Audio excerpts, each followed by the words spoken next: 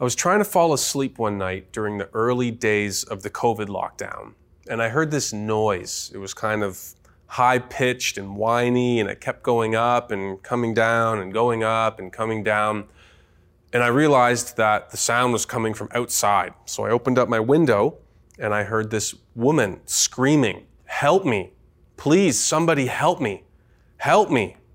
And so I started to run down the hallway. My roommate heard this as well. He was running down the hallway. We went down 9 flights of stairs, ran outside, and there was this woman kind of sprawled out on the sidewalk. There was blood everywhere. Her lip was split. Her eye was really swollen. And about 20 feet away was this man, her boyfriend. He was drunk out of his mind. He was pacing and screaming at her. He had been hitting her, and that's why she was in this state. My roommate and I, we basically just stood between the boyfriend and the woman at this point. Another Tyndale student was there as well. We just kind of stood between them. The guy wasn't liking it. He was getting in our face and yelling. I thought he was going to hit one of us pretty soon. And then several police cruisers came in. The guy tried to run away. He tumbled over in a ditch. They put the cuffs on him. Justice was served. But here is the saddest part of that whole evening. While the police were arresting him, the woman got up, battered and bruised, pushed herself up from her own pile of blood, and she ran over and tried to stop the police from arresting him. She didn't want them to put him in the cruiser. She refused to give a statement to the police about what happened. She wouldn't let the paramedics take her into an ambulance and help her out. And I was told that this very, very likely is not the first time that a violent encounter has taken place here. And if anything changes, it's likely to continue. This woman could be freed from this relationship with this horrible, evil, abusive, wicked, weak, pathetic man who had no business being with her and stewarding the heart of a child of God, but she chose to remain in this horrible relationship. For the next couple of weeks, I would walk by that patch of the sidewalk. The blood was still there, and I would pray and ask God that He would give her freedom. Do you know what's crazy, though? We do this too. We do this very same thing. We justify, defend, and accommodate our sin. We defend the things that harm us. We give reasons for its presence in our own lives, though it does nothing for us and always leaves us empty, battered, bruised, and broken. Do you know what this relationship feels like? Always feeling worse off than when you first went to it, never satisfied. It's like having a big meal at McDonald's. You get back to your car and you're still hungry. Now, this was true of us before we were in Christ. We were enslaved to sin, marked by this fallen state of humanity, serving a fallen master, creating a false kingdom, and walking in false habits of life. But now, since our justification, as a result of this, we Christians enjoy a new status, a new nature, a new power, and a new way of life. Here's the challenge. As definitive and final as our new status, our new identity is, we are declared new, righteous, pure, clean. Isaiah 1:18 says, "Come, let us reason. Though your sins are like scarlet, you will be made white as wool." Though all of this is true, we still are not free from the contact and influence of the powers of this age. And so believers bring with them into this new life many of our old habits, traits, and patterns of life itself. So Jesus may live in your heart, but Grandpa lives in your bones. Transformation is not immediate, and we're stuck in this in-between wrestle. So the question that we're going to try and answer today is this: how can I walk in new patterns of life when I have old habits of sin? How can I find freedom when I'm still attached to some of my old ways? And so last week, we looked at the first 11 verses of Romans chapter 6, looking at our new identity that we have in Christ. Paul was saying, we have been baptized, we have been immersed into Jesus. And so now his death is our death. Your old self is gone. It's dead. It remains no longer. And our new lives, we have been raised up with Christ himself as well. So you're a new creation. God's message to us was, that's not you. That's not you anymore. This week, we're actually looking at how do we live this out? How do we live out this new freedom of our renewal? What are the patterns of this new life? What are the habits of the believers? What are the new markings of our lifestyle itself? Sin is no longer our Lord. Jesus is our Lord. Sin no longer controls me. My conscience is captive to the Word of God. Because of our new nature, we have our new identity. That was last week. And new people live in new ways. This consists of two parts. There's a negative and a positive side of this point. What we are freed from and what we are freed for. And Paul reminded us in verse 11 to calculate this, do the math, look at the truth of the implication of our right standing with God. We now have a new identity. Now going forward, we're looking at how does this new believer walk in these new patterns of life. So my goal today is this. I'm going to try and lead us into territory where the enemy has set up camp. I'm going to punch the devil in the mouth, and we're going to try and get out unscathed. Sin talk is never popular. It's not popular to talk about our sin. The people who talk about sin, right living, proper behavior, those are the, kind of the strict people, the lame-os, the killjoys, the buzzkills. They're not fun to be around. Sin talk is for the people on the street corner yelling about hell. Sin talk is for the bigots. Sin talk is not for a church in a cosmopolitan, postmodern context, trying to be all things to all people and bring in a pluralistic world. If that's how you feel, I can really sympathize with that. There's been plenty of weird Christian stuff I've seen in my day. I've seen a lot of harm and abuse done to people in the name of, fighting sin. But perhaps I can also give you a little bit of comfort, a little bit of consolation. At the same time that the church, at least in the context where I grew up, has retreated from the language of sin, I've seen kind of in parallel, in tandem, another pattern emerge in popular culture. And that is a red-hot fixation on justice, identifying evils in the world, harmful, marginalizing practices by big institutions, by individuals, how actions can have unintended consequences that hurt marginalized groups. And so we've been focusing a lot on harmful behaviors of individuals. Maybe not always our own, but at least what's out there. Also, there's been this ravenous discontentment with ourselves, and this multi-billion-dollar industry has arisen. People go to conferences, they buy books and products and courses and pills and all these things to improve themselves because we're not happy with where we are. So our culture has developed this focus on stopping evil in the world and improving ourselves, and the church has bunted its inheritance, talking about the new life and ushering in the kingdom of God at the risk of perhaps being a little bit, not wanting to be awkward or weird or incorrect. And so we've given up on this inheritance. So let me encourage you that this may not be as crazy as you think, and also perhaps encourage you that this is worth our time. John Owen says, be killing sin or it will be killing you. How many more prominent Christian leaders need to fall, need to have public failings, need to have scandals coming forward before we will take this seriously? How many more people do we have to harm, including ourselves, before we take this seriously? Today is just a piece of the puzzle. It's just one part of this thing that Paul's going to be talking about for 3 chapters. So let's get into it. Would you turn with me to Romans chapter 6, verse 12. Let not sin, therefore, this is referring to verse 11, let not sin, therefore, reign in your mortal body to make you,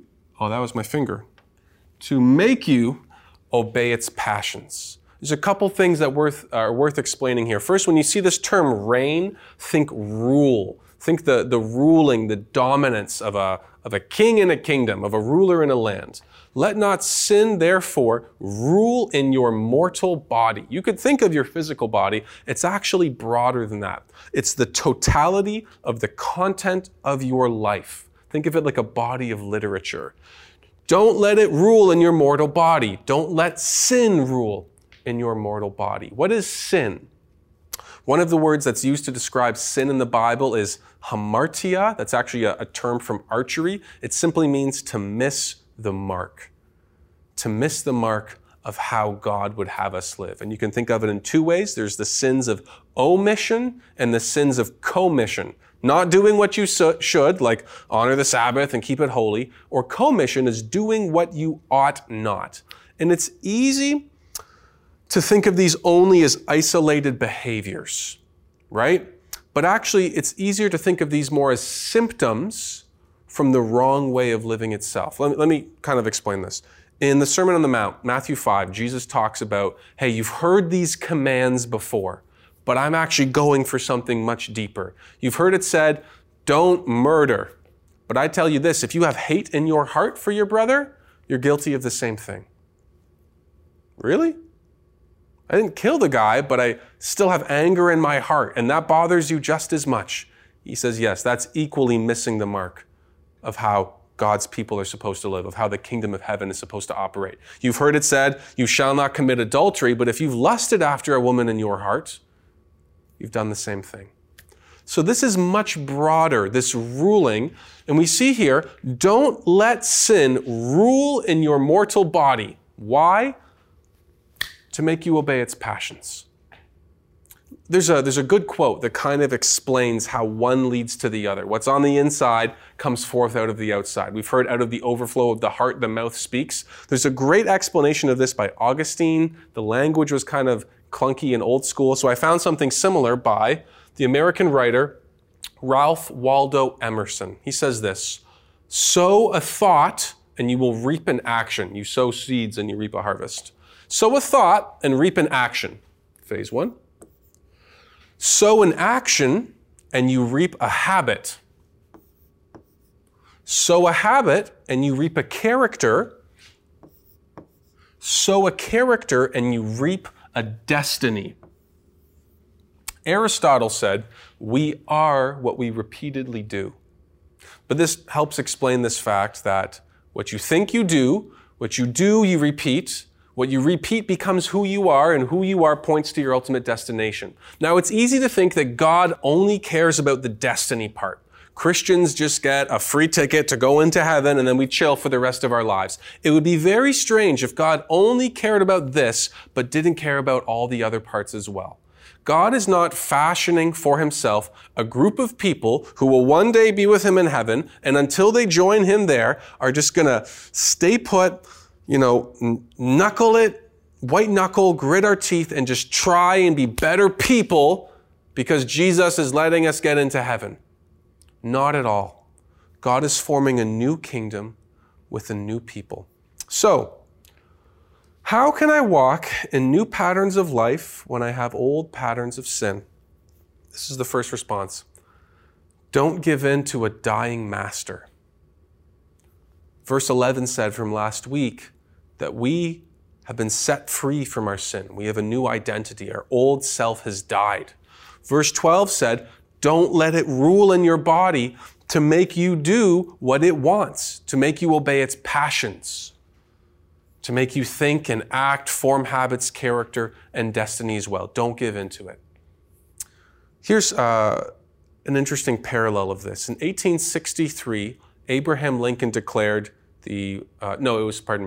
Abraham declared the Emancipation Proclamation. And as early as the very first day of 1863, all of the slaves in the United States were freed.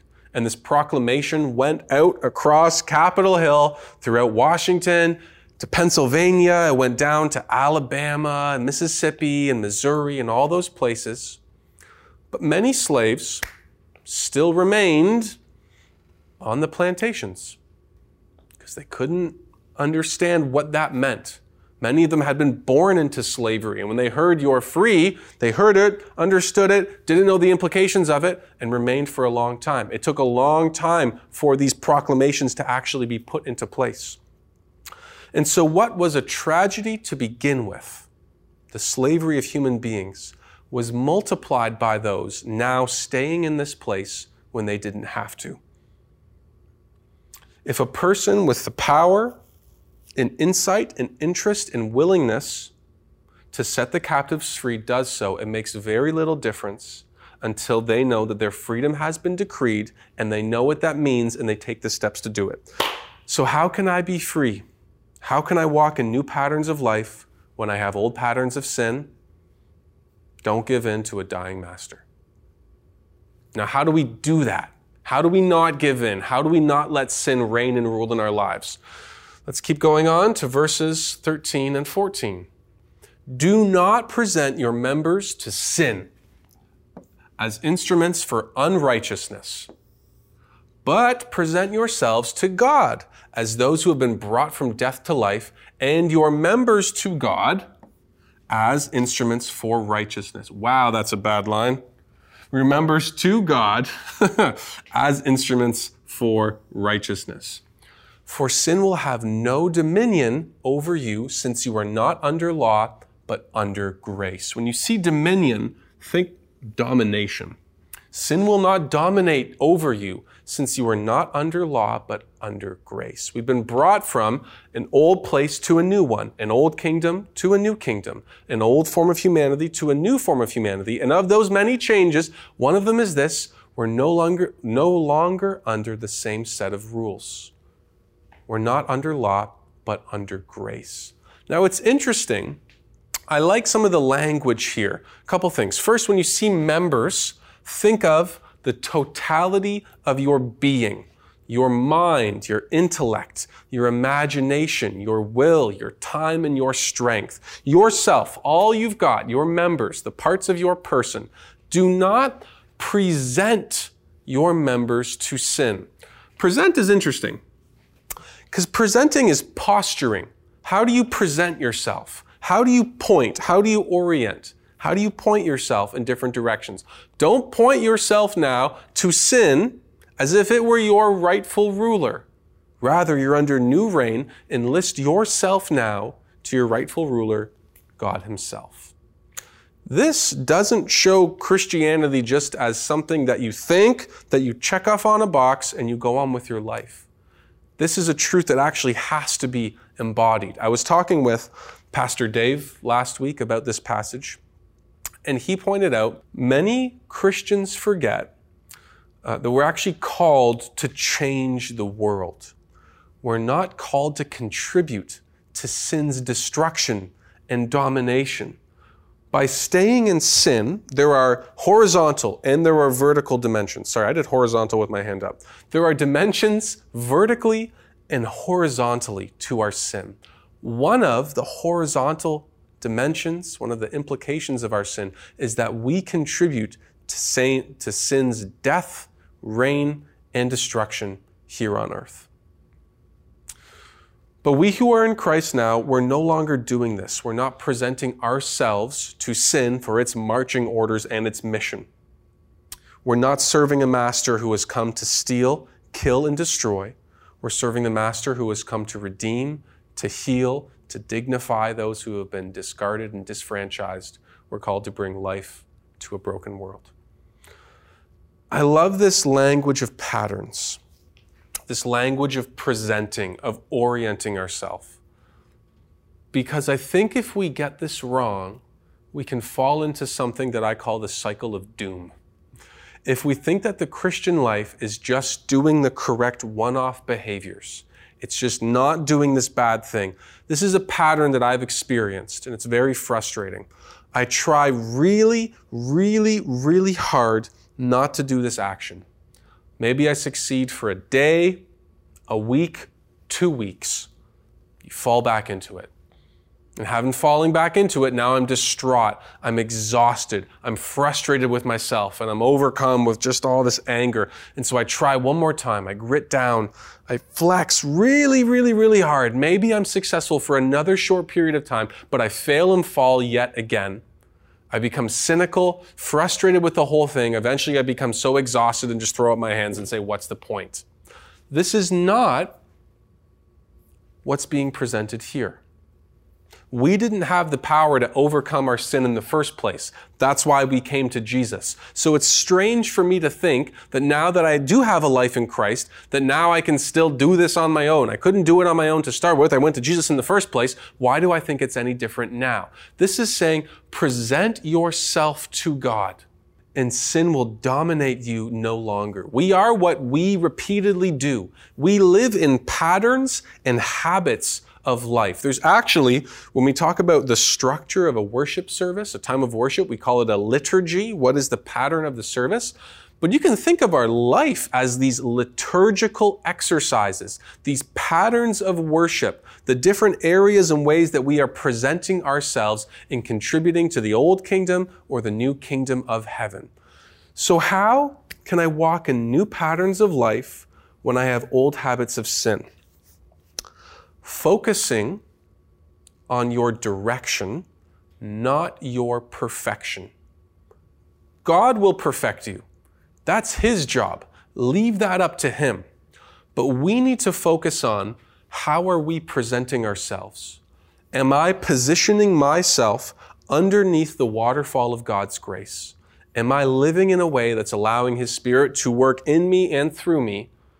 Or am I inhibiting this? Am I presenting myself as an instrument of sin?